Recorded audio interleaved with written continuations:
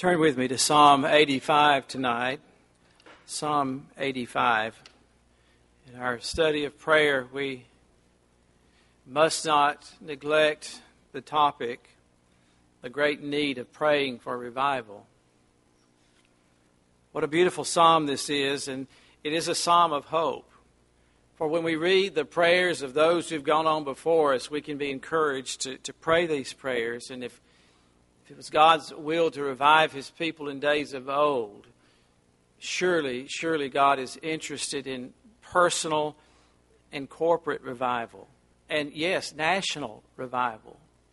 Let us not think that because the days are dark or that the foundations seem to be eroding or that there are moves at hand to rewrite history and rewrite the future, that God is not still sovereign, that He is not still reigning supreme and working His perfect will, bringing things to exactly the place where He wants them to be. And I feel more and more impressed in these days to encourage us as a people here at Glen Iris and to encourage God's people to pray for a third great awakening.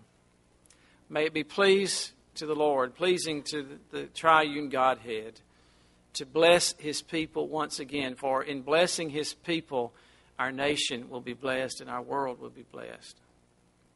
Psalm 85, Lord, Thou hast been favorable unto Thy land. Thou hast brought back the captivity of Jacob. Thou hast forgiven the iniquity of Thy people. Thou hast covered all their sin, Selah. Thou hast taken away all Thy wrath. Thou hast turned Thyself from the fierceness of Thine anger. Turn us, O God of our salvation, and cause Thine anger toward us to cease. Wilt Thou be angry with us forever? Wilt Thou draw out Thine anger to all generations? Wilt Thou not revive us again, that Thy people may rejoice in Thee? Show us Thy mercy, O Lord, and grant us Thy salvation.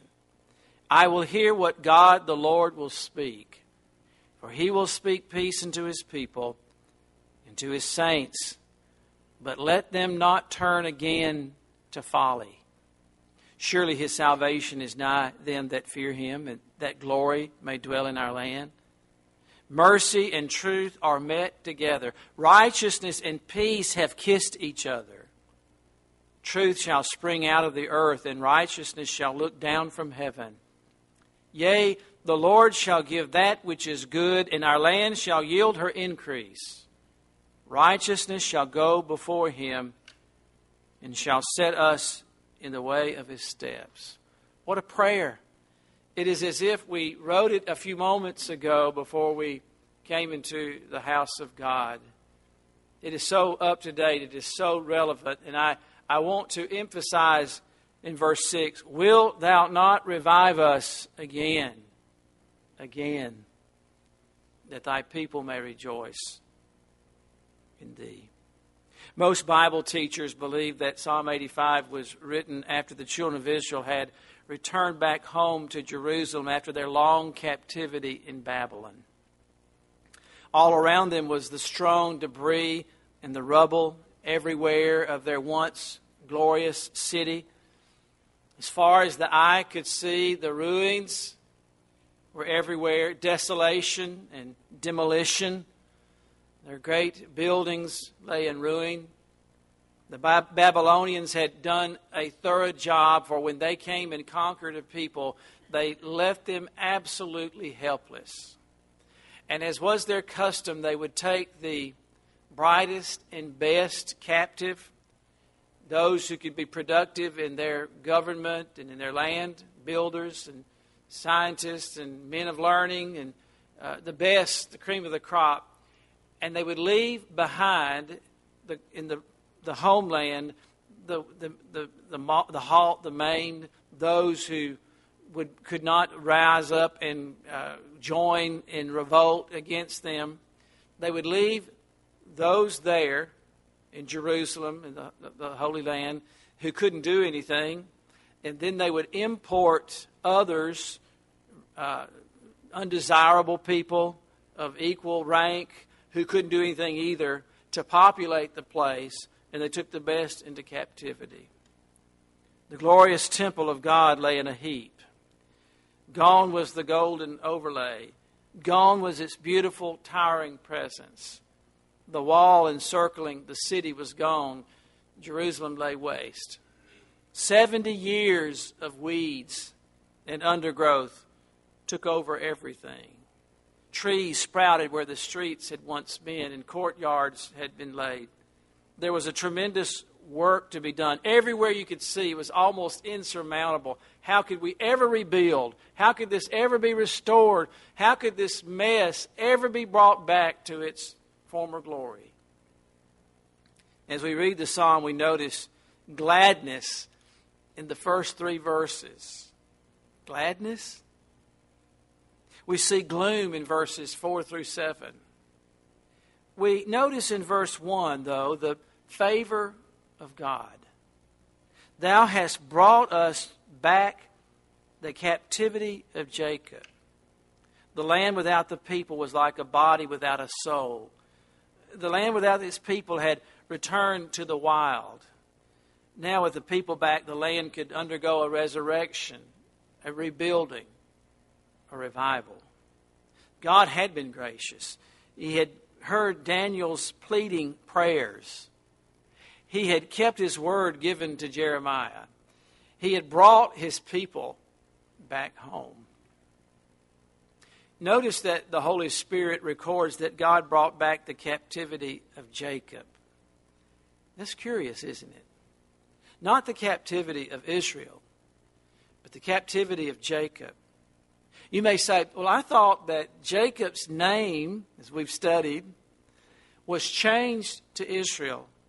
I thought Jacob and Israel were one and the same. So why the signification of God has brought back the captivity of Jacob? Always ask questions like that when you're reading the Scriptures, because there are answers. The name Jacob refers to God's people's weakness. It is not Israel, the prince, that has returned in all of his strength and power with God and with men, but Jacob, weak Jacob. It is a remnant. It is a part of the whole. It is not its former glory. It was but a feeble remnant that found its way back to the promised land. The majority, do you realize unbelievably that the majority of the Jews had no desire to return back home at all? They wanted to stay in Babylon. 70 years is a long time. I'm not going to ask someone who could stand up and show us what 70 looks like. But I will tell you this. Think back 70 years in our nation, how much has changed. A generation were born and raised, in 2 or 3 generations in Babylon, who knew nothing of the old homeland. And it was just a dusty memory. And of course they heard about the temple and all, but there was nothing there to go back to. They had been born in Babylon. They had been reared there. All they knew was the way of proud Babylonians. They had discovered in Babylon a talent for making money that never left God's people. Like so many people in our day, they preferred Babylon with all of its sophistication, its library, its hanging gardens, its architectural wonders. Babylon was the premier city on earth. Why would you want to go back to Podunk Hollow when you were living in Babylon? The world, its prosperity compared to Canaan. Canaan, with its problems, but in spite of it all, there was a remnant. Praise the Lord, there always is a remnant. And they were back home. God had restored them and brought them out of captivity. It was a miracle that proud Babylon would let them go to come back home, this remnant. Verse 2 tells us that God had done 2 things for the nation. He had forgiven their iniquity, and He had covered all their sin. These are 2 glorious teachings, beautiful doctrines that every believer ought to know and cherish. He had forgiven their iniquity and covered their sin. The word iniquity comes from a Hebrew word meaning to be bent or crooked. In fact, when we refer to someone as being crooked, we mean mean and deceitful and a bad businessman or someone that cannot be trusted. We, by nature, are crooked.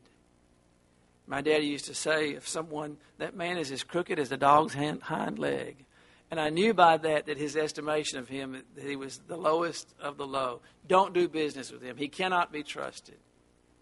It is a word that vividly describes the history of Israel from the time of the conquest to the time of the captivities. When you read the inspired record in Kings and in Chronicles, you see just how perverse the nation was. Now, we think of how horrible it was for Israel to be deported and what happened to Daniel and the Hebrew children and the Babylonian captivity and Babylon conquering Jerusalem and all that it did, but it was deserved. Repeatedly, they ran back repeatedly to the most horrible forms of idolatry. Oh, they knew the one true God. They'd been given the oracles of God, the Word of God. They had no excuse. Yet they had never fully obeyed the Lord to kill and to drive out the enemy. And so those enemies became snares. They intermarried with the pagans and adopted their idolatry. You become like what you love. We need to remember that in our own lives. Those things that allure us and we love, we will become like those things or people. Cycles of good and sinful kings continue on and on. The Babylonian captivity took care of all that once and for all, didn't it? Because they were so addicted to idolatry, God said, okay, I'll show you idolatry. You want to dabble in that? You want that? I'll give you that. Be careful of what you yearn for. Be careful of what you lust after. God disciplined His people by allowing them to be taken captive to the most idolatrous nation on the face of the earth. The epitome of idolatry was Babylon. God's discipline worked. The psalmist says here that His people have been cured. God has done a work in their heart while they're in Babylon. He had forgiven His people. The word here in verse 2 for forgiven means to clear away. Their idolatries had been forgiven, had been cleared away, taken away. Let me ask you, as we seek God's face for revival, as we're studying prayer and specifically prayer for revival, has He cleared away all the things in your life that has displaced Him? We can talk about Israel and Babylon and idolatry, and it just becomes textbook in a history lesson until we bring it home to His church today and to my life and to your life this evening. And again, I ask, has God cleared away the idols that you love? All the vain things that charm me the most, I sacrifice them to His blood. Secondly, the psalmist says in verse 2 that God has covered all their sins. He's cleared away their sins, and He's covered their sin. Here the word sin is to miss the mark, to come short. And it's clearly taught in the verse, all have sinned and come short of the glory of God. That's the word for sin here. The word for covered means here concealed. These two things happen symbolically in Israel on the Day of Atonement. God always illustrates His truth. When He gives us something to know or to do or to believe or to practice, He gives us a vivid picture of what it looks like. Isn't He gracious that way? That's why we study Leviticus and the sacrifices, because all of those have a picture of what Christ was to do, and we look back and see how that He has done. 2 goats were used on the Day of Atonement. One was called the scapegoat. And upon the head of the scapegoat, the sins and the iniquities of the people was symbolically transferred. The priest would touch the head of the scapegoat, symbolically transferring their sins to the scapegoat. It was then put into the hands of a man who led the scapegoat pitifully out into the wilderness, where it was set free to wander alone, forlorn, lost, and helpless to the ravages of the wild. The other goat, there were two. The other goat was slaughtered, mercilessly, pitifully slaughtered. And its blood was taken by the high priest into the Holy of Holies. And there, in a bloody ceremony, we can not imagine the gore and the blood of the sacrificial system. Neither can we imagine the blood and the gore at Calvary, where he was wounded for our transgressions and bruised for our iniquities. The chastisement of our peace was upon him. His visage was marred more than any man, the writer Isaiah tells us. The slaughtered goat's blood was taken and sprinkled on and before and all over the sacred ark. In this way, the sin of the nation was concealed, covered up, if you will, for another year. That is what the word atonement means. And so we have this so beautifully described for us, the doctrines of justification and atonement. Thou hast forgiven the iniquity of thy people and hast covered all their sin. Selah. Think about that. Stop, pause, and meditate on that. This ceremony pointedly looked forward to Calvary, where sins would not just be carried away and not just be covered up. Calvary was not just a cover-up, a temporary fix, as we often do when there are problems, and put a Band-Aid on them or turn over a new leaf or paint a wall that needs to be torn out and replaced. Those things that we do. Calvary was no quick fix, cover-up, temporary dealing with sin like the Old Testament sacrifices were. But it was where the omniscient and omnipotent Godhead would will them out of existence. Can you imagine that? That God, who knows everything, purposefully forgets and wills out of existence the sins that he covers and pays for and deals with at Calvary. Praise his name. My sin, oh, the bliss of this glorious thought. My sin, not in part, but the whole, is nailed to his cross, and I bear it no more. Praise the Lord, O my soul. That's what happened at Calvary. God had turned away his wrath. And remember, the Bible says God is angry at the wicked every day. He is not just upset at people's sins or bothered by it like you would swat at a gnat. The anger of a holy God, the volcanic anger of an almighty, holy God, is boiling at the sin of the wicked every day. God had turned away his wrath and his fierce anger from his people. They had provoked him. Can you imagine provoking the Holy One? Numbers tells us they provoked him in the wilderness. They provoked God. They had rejected his messengers, prophet after prophet, preacher after preacher. They absolutely disregarded. They had wallowed in their filth. Over and over at the close of the book of Kings, we read of the fierceness of God's wrath. Manasseh's 50-year reign was a period of utter vileness. The cruelest forms of child sacrifice were practiced in Israel. Homosexuals were given free rein to practice their abominations in Israel. Pornography was elevated to the status of the national religion in their worship. All of this had carried the nation beyond the hope of reform or revival. God's answer to such a state of national affairs is always judgment. But God had stayed his wrath in the fierceness of his anger. It is at this point in the psalm that the writer changes his tone from thou hast to thou wilt. What you have done and what you will do. Will you be angry with us forever? What a question. It's a pitiful question, isn't it? It's a question that has such wonder and hopelessness to it in and of itself. Are you going to be angry with us forever? Will you draw out your anger to all generations, to our children and our children's children? Will you not? Won't you? Will you not, O God of mercy, will you not revive us again?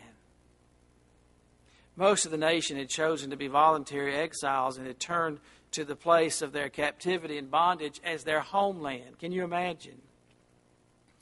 And sadly, most of God's people have taken the world instead of the Lord, and they love the world. Worldliness is so ingrained in God's people that they really don't want anything else. When you speak of revival and heart-wrenching and heart-searching and forsaking of sin and laying off any luxury or way of life, we go for the cloak of justification and explaining it away. And quite frankly, it seems as if most of God's people who name the name of Christ turn their ear to it at all. As many of those of God's people were in Babylon, they were just saying, we don't want that. We don't want that. It was an insult to God. Those that had come home faced the insurmountable task of rebuilding the rubble. Can you sense how they felt as they entered the once glorious city of God? At one time, rulers from all over the earth came to behold the city. The Queen of Sheba came to see Solomon's house and the house he had built for his God. And what was her report when she got back home? The half has not been told. The splendors of that place, that only God could have favored that place and those people in such a way, with such wisdom and such power and might. And the visible sign of it all was the glorious temple and the wealth of Solomon. You see, God had blessed Solomon and made him wealthy, not because of Solomon, but to show off his glory singularly in that place to that man, so that all other nations on earth could come and say, my, the God of the Hebrews is the creator God of the universe. He is, only God could do this. The glamour of being a pioneer, of rebuilding the broken walls in the promised land for the coming Messiah soon wore off. I mean, you don't have to do the back-breaking work of moving stones the size of a car to say, you know what, this is not so romantic after all. The harsh reality, the back-breaking work, the economic hardship, the hostile neighbors, all these things soon turn the gladness into gloom. It does not take us long to forget God's mercies to us. Have you noticed that? This nation is but 200 years old. Just a little over 200 plus years. A handful of people came, and I mean, no way, please don't misunderstand me, equating America with Israel. I'm just pointing out how soon we have forgotten what the almighty hand of God has done in this place. William Bradford and the Puritans, when he wrote in his journal and he wrote in his diary, he said, oh, how, and I'm paraphrasing here, how blessed we have been in the providence of God to bring us to these very shores, and how he's watched over us and blessed us. And within 50 years, they'd established thriving cities and in the Ivy League schools that we now are now all but just a semblance, nothing at all what those Puritans founded them to be. And yet they're still the citadels of education and pride in our nation. All goes back to a handful of people on a borrowed ship in the blessing of God. It doesn't take long, though, for us to forget where God has brought us from. From that little handful of people to the world power that our nation grew to be. And so, but I want to bring it back closer to home, not America, but to you and to me as God's people and to Glen Iris Baptist Church, those that we know.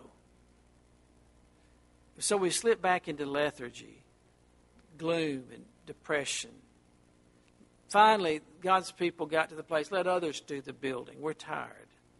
Let others pave the way. Life is too hard for us. No one has it quite as bad as we do. That old self-talk that even God's people are guilty of. And so the awesome task, the privilege, the glory of being the remnant of God, of being allowed to go back to the land, those people that God would choose and use to rebuild His nation and His kingdom limps along while the remnant mourns and licks its wounds and the majority remains in Babylon. The psalmist sees the real heart of the matter in verse 4. Turn us, O God, of our salvation. That's repentance. And we see here what the biblical definition of repentance is. It is turning away from something and to someone. But that turning is a gift from God Himself. God must turn us and we'll be turned. We might put it this way, though you might not have ever formed it in this way. Repent us, O Lord. Turn us. Cause us to mend our ways. Help us to do what we're not even willing to do ourselves. There has to be a turning to God. And that turning to God has to be a work of God Himself in our hearts. Do you see, in praying for revival, we must pray for the gift of repentance? Verse 3 tells us that God has turned. Turn us, O God. And then in verse 3 He says, Thou hast taken away all thy wrath. Thou hast turned thyself from the fierceness of thine anger. Now His people must turn. God has turned. Has He not shown favor to the remnant and allowed them to get back to the land safely? Has He not promised to rebuild and to help them? Now they must turn. It's a two-sided coin. God has relented. God has given us a space. Now it's up to us to repent in the space that God has given us. We have a space of time here, folks. We have a window of time, a space of repentance. Turn us, O God. And now we must turn. Without a nationwide turning to God, the psalmist saw no hope for the future. I mean, things are bleak, aren't they? The rubble, the lack of energy, the ragtag group of people who've come back to do the work, the majority back in worldly Babylon. We can curse the majority until we die, but the majority is going to be what they are. What about the remnant? The only people that can repent are the remnant. And so it is with this church today. As we look around us, for all of our building and numbers and programs and luxury, as God describes, our Lord describes to the Laodicean church, the church is flagging along today, limping along like a car with three wheels, or like a luxurious car, a limousine with a flat tire flapping down the freeway. Our influence is waning. Jeremiah 8:20 laments the sad condition of this hour. The harvest is past. The summer is ended. And we are not saved. But there was no real national repentance. The Jews who chose to live abroad continued to live abroad, wandering further and further away. They prospered in their chosen ways in the commercial life and what they learned in Babylon. They found their home and settled down in Egypt, in Persia, in Greece, in Spain, in Rome, throughout the world. Those who returned to their true homeland in Palestine adopted the formalism of what became the Pharisees and the skepticism of the Sadducees. At last, the prophet Malachi raises his voice. Isn't it a grace that God gives a voice to His men, to His prophets? What a gift God's prophets are to His people in every age. Would you thank God for the prophets of this day who are just a voice crying in the wilderness? Last, the prophet Malachi lifted his voice in one final warning in the Old Testament was, as it was closed, the last words of the last book of the Old Testament is closed with a dreadful last word. Do you know what that word is? Malachi chapter 4, verse 6 ends with the sad words, "Lest I come and smite the earth with a curse." Period. End. Hundreds of years of silence. That is the background for the message. Our text is found in verse 6. It is a plea. It is a prayer. It is the heart cry of the psalmist and the prayer of our heart today, or should be the prayer of God's people today. "Wilt thou not revive us again, that thy people may rejoice in their stuff, in their prominence, in their entertainments, in their buildings, in their slick pastors, in their schemes and programs, and their relevance to the world." Is that what it says? "That thy people may rejoice in thee," in the Lord, in Him and Him alone. "Show us thy mercy and grant us thy salvation." Revival and salvation go hand in hand. But erroneously, most people refer to conversions as revival. And it has been the custom of God's people in this land for the last 100 or so years to call meetings revivals, presumptuously. We're going to have a revival. And say that that's what that series of meetings with a preacher preaching, and maybe if there's some movement or some praying or some people do something or convert. Usually a revival is only looked at as if a certain number of people made a profession of faith, and that's what people call revival. Nothing could be further from the truth in the Scriptures of what a revival is. The day of Pentecost with 3,000 plus conversions is not revival. That's a supernatural work of God in converting souls. But what we read about here with this remnant with such a job to do and no resources to do it, a dark bleakness of the hour, crying out to God, "Without revive us again." Yes, revival and salvation go hand in hand, but revival is that mighty work of the Spirit brought about in the soul of man, totally transforming every area of his life. Reformation changes the outward. And it's just that. There's some outward changes. Often we're encouraged by outward changes because people are better than they were, or they might not be being as mean as they were. But Reformation only goes so far. I'm not saying it's not important, but make no mistake about it, Reformation is not necessarily true revival. Reformation is just that. It's a change of some kind. It may last for a while, and then it ends at some point. But true revival changes the inward. Reformation changes the outward. Revival changes the inward. And I will submit to you, if the inward is truly changed, the outward manifestation of it will be seen. The need for revival comes from neglect. Why are we in need for revival? I'll tell you. I looked out the other day at my wife's herb garden that I planted earlier, and it was a mess. It was embarrassing. If anybody looked at my backyard and seen it, I would have been. It was a pitiful, absolute mess. Much ado about nothing. And to top it all off, a gourd of a weed started growing, a vine started growing in the middle of it and took over the whole thing.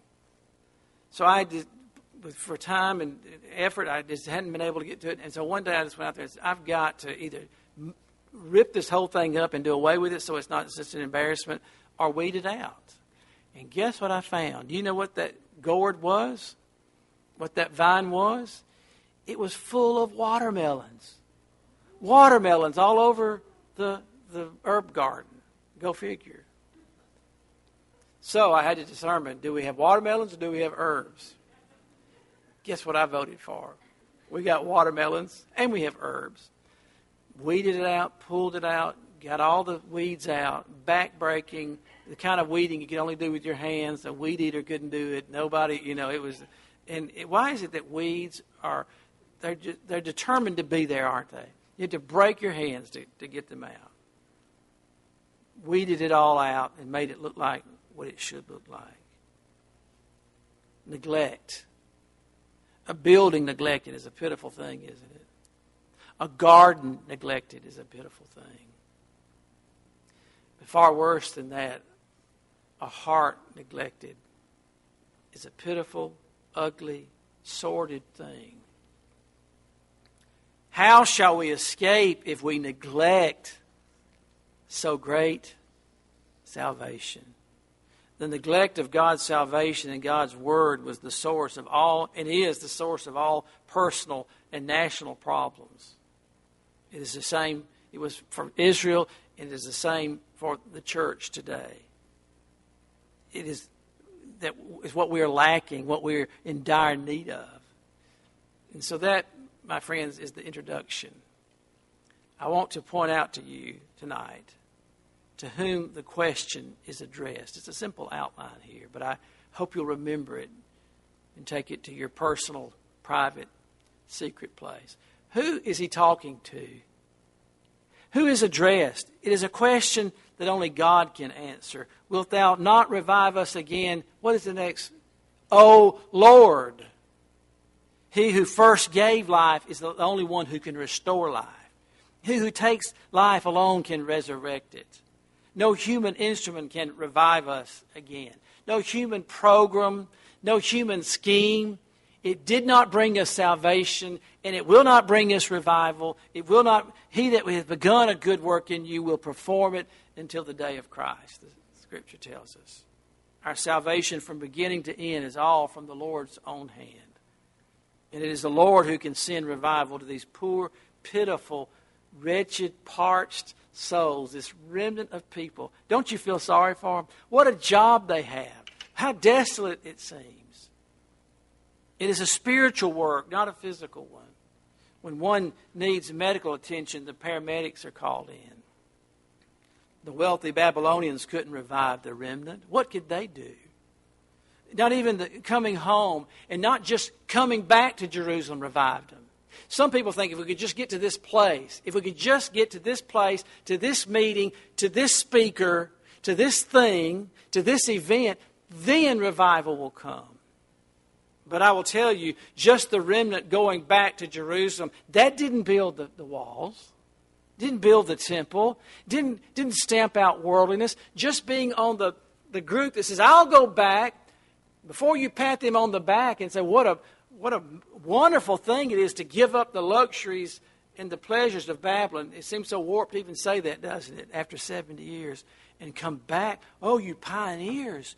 Oh, you noble people. Not even coming home and re-entering the homeland physically brought revival. Just walking in this door didn't bring revival.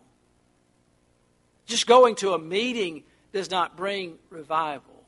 No, only heart-searching, soul-searching cries to the Creator God of the universe to turn us and revive us. Not only do I want you to notice to whom this is addressed, I want you to know that the source, the fount of every blessing is our God. You must go to Him for everything. I not only want to point out to whom the prayer is addressed, but I also want to point out that revival comes from God alone. It is a supernatural, sovereign work of God alone. That's why we must say, as James tells us, if the Lord will, if the Lord be pleased, we hope in this meeting, we trust in this meeting, in this conference, this evangelistic outreach, the time of the preaching of the Word of God. We trust, we pray, we ask the Lord to bless us with revival, knowing the whole time it is only and sovereignly a gift from His hand alone. In the midst of the ruin and the rubble of 70 years ago, it seems like an impossible task to revive it all. Can you imagine ruins, 70 years worth of ruins? We had a family friend who their family had an antebellum home in Georgia. And for years and years, from the time of the Civil War until this was in like the 30s or 40s, it had been used as this once glorious, beautiful home had just been used as a hay barn. I mean, with the Doric columns on it and all of it. Each room in the house was 19 by 19 feet square. Why 19? I don't know. Can you imagine a place like that? Center hall down the middle of it. And the heirs of it, with nothing, decided to restore it and turn a hay barn back into the glorious, splendor-filled place that it once was. And I remember them recanting, retelling what backbreaking, horrible years of work that it took to do that. Revival after 70 years is something only God can do. It's been a long time since the first and second awakenings in our nation. Most people in the sound of my voice only know revival from the scriptures or from history books. I've read with wonder and rapt attention the biographies of Jonathan Edwards and George Whitefield and the sovereign moving of the Lord. We, one Sunday night, remember several years ago, played Sinners in the Hands of an Angry God. We listened to that message that sparked the Great Awakening. Only God could take a message like that. Only God can take His Word. The holy inspired Word of God still has to be welded by the Spirit. The holy Word of God, the sword of the Spirit, must be welded by the Spirit before it can do surgery on the heart. Only God could have brought the remnant back home. Only God could have forgiven and delivered them from their insatiable lust and idolatry. Only God could revive the glow of His former glory in them, so that once again their lights would brightly shine before men and God could be glorified. Isn't that what we desire as God's people? That our lights would so shine that before men that God would see our good works and glorify our Father which is in heaven. Only God can rebuild a life out of ashes and take a dry, parched soul and revive it. But He can and He will do it. Look in verse 9. Surely His salvation is nigh to them that fear Him, that glory may dwell in our land. Mercy and truth are met together. Righteousness and peace have kissed each other. Truth shall spring out of the earth. Yea, verse 12, yea, the Lord shall give that which is good. Righteousness shall go before Him, and He shall set us in the way of His steps. What faith the psalmist has. What courage he's taking. Humanly speaking, he has no right to talk like that. But Lord, You will do it. You can do it, and You will do it. Thirdly, I want you to notice the confidence of this prayer. 1 John 5, verse 14 says, and this is the confidence that we have in Him, that if we ask anything, what? Blank check? No. According to His will, He heareth us. Isn't that a glorious thing to know? If we ask anything according to His will, He heareth us. Could it not be God's will to revive His people and to use us greatly for His glory in these latter days? Oh, surely God would send a revival, another revival before He comes again, or before He turns us over to absolute desolation. Lord, You can revive us again. We aren't so deep in the mire of sin and self that You can't lift us out. We aren't so dead that You can't make us alive. Wilt Thou not revive us again? We can't revive ourselves, can we? We didn't save ourselves, and we cannot revive ourselves. But You can, Lord. You can turn us. You can wean us from this world. You can make those things that we cherish become loathsome things to us. You can make us turn from our idols and not find pleasure in them. Lord, one touch from Your hand, one breath from You, one moving among His people, where the walls of sin are broken and melted to to just ashes. God can do that. Do you believe that? Linares Baptist Church, do you believe that?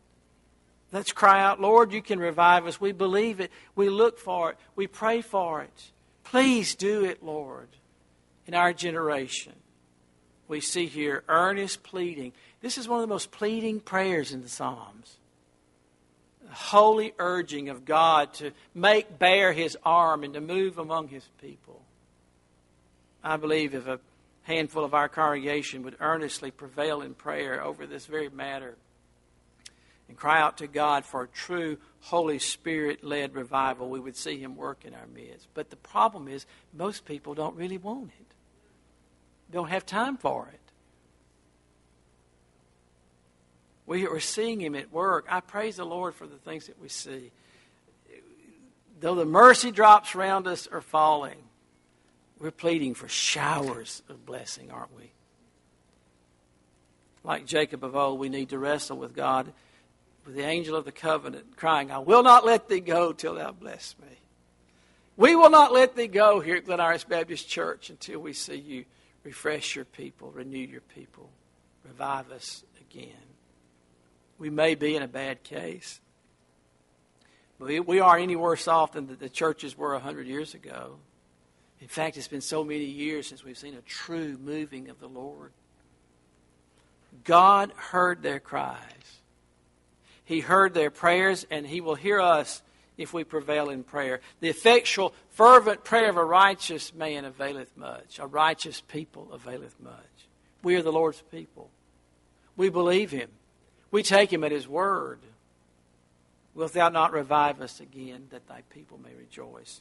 God is most glorified when His people rejoice in Him. When prayer that only He can answer comes to pass. When hard-headed cases are saved and delivered. When restitution is made and relationships are restored.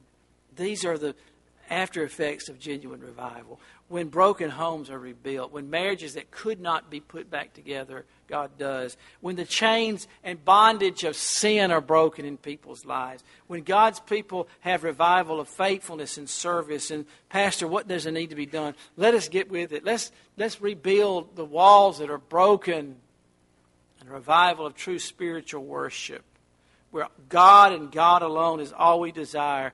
And the singing of His praise and hearing the reading of His Word and the preaching of His Word. Simplicity of worship. Lord, just You and us, Your prescription. Not what we want, but what You want to do in our midst. We'll have something to rejoice about, won't we? In closing, I want to point out to you something that we've overlooked. You may not have, but I did not read it. And so I need to point it out to you before we leave this portion of Scripture. You could read this Psalm 1,000 times and miss it. Right under the number, you'll find a superscription. It's an interesting one. What does it say? Look at your Bible. What does it say? To the chief musician, a psalm for the sons of Korah. The sons of Korah? Do you remember Korah? What on earth does that mean? A psalm to the sons of Korah. Numbers 26, and we'll not turn there, but I would encourage you to turn back and read that portion of Scripture. What a sobering, hair-raising chapter is Numbers chapter 26. There in verses 9 through 11, we'll remember that Dathan and Abiram, along with Korah, rebelled against Moses and the Lord. The earth opened up, the Bible tells us, and swallowed Dathan and Abiram, and their sons perished with them. Korah perished too. But the Holy Spirit records for us in Numbers 26, verse 11, these words. Notwithstanding, the children of Korah died not. Now Dathan and Abiram and their sons swallowed up. Korah swallowed up. Open rebellion, God showed them who was on the throne. Notwithstanding, The sons of Korah died not. I don't know about you, but when I'm reading my Bible and I read something like that, I say, why? Why not? Why didn't they die? Why didn't they get swallowed up? I cannot tell you why. I don't know. Perhaps it's because they would not take part in their father's rebellion. They, like wise sons, may have seen their father acting a fool and said, I'll have not a part of that. There is a God in heaven. And you young people, just because your parents sin don't mean you have to. Daddy can act a fool, but you don't have to act a fool. Korah's sons evidently said, I don't want any of that. There is a God in heaven, and we've seen him at work, and we're not going to join in with this debacle. I don't know. All I do know is they did not die. Didn't the Holy Spirit tell us that? And so if they did not die, they did not do something worthy to be swallowed up like their father and the other men and their sons. I'll tell you one thing. What I do know, and I'm very simple, you won't have to get a lexicon or concordance out to listen to me. They escaped the horrible judgment of the Lord. That we know, don't we? That's all we need to know. And here, fast forward to the Psalms, we have a psalm dedicated to these boys. A psalm for the sons of Korah. I can see why they became leaders in the choir, can't you? These whose fathers sinned high-handedly became pillars in the church. Pillars in Israel. Send this song to the sons of Korah, leaders, pillars among God's people. Spurgeon said, you'll sing your best. Will sing your best who wonder most at your salvation. Did you get that? You will sing best who wonder most at your salvation. I'll tell you this. I'll bet, and bet may not be the right word to use, but I'll bet the sons of Korah wondered more than anyone why they weren't swallowed up either. It came so close, didn't it? God would be just if he swallowed us all up right now. We love our luxury. We love our ways, our high-handed stubbornness and rebellion. But we're here. And we have his word. And we have this precept, this prescription here before us. Turn us, O Lord, and we'll be turned. Do you believe that? I believe it with all my heart. Are you willing to ask him, Lord, do whatever it takes to turn me? I'm not even turned yet. Lord, my heart is cold. I have idols in my heart. I have high-handedly sinned against you. I have sinned presumptuously. But I'm your child. I know that. Turn me. Can we pray that as a church? Turn us, Lord, whatever it takes here. This blessed church. I feel like sometimes in the book of Revelation you have a name. You can't mention our name anywhere in the city that people will know. But what's a name? What's a history? What's a used to do? Once upon a time. The Lord has allowed us to be in the kingdom for such a time as this. And he's on his throne. And he's given us a space of repentance. Shouldn't we say, Lord, bring us to that. Turn us. Turn us and we shall be turned. Lord, whatever it takes to turn us and make us a holy people, desirous of doing the first works, of working it all. Lord, you're so gracious to us. Do what you alone can do. You can see no reason for it except that the sovereign goodness of the Lord has brought you to this hour. Why are you here? All you can just do is ascribe it to the glory of God. Why do you know Jesus Christ as your Savior? He brought me here.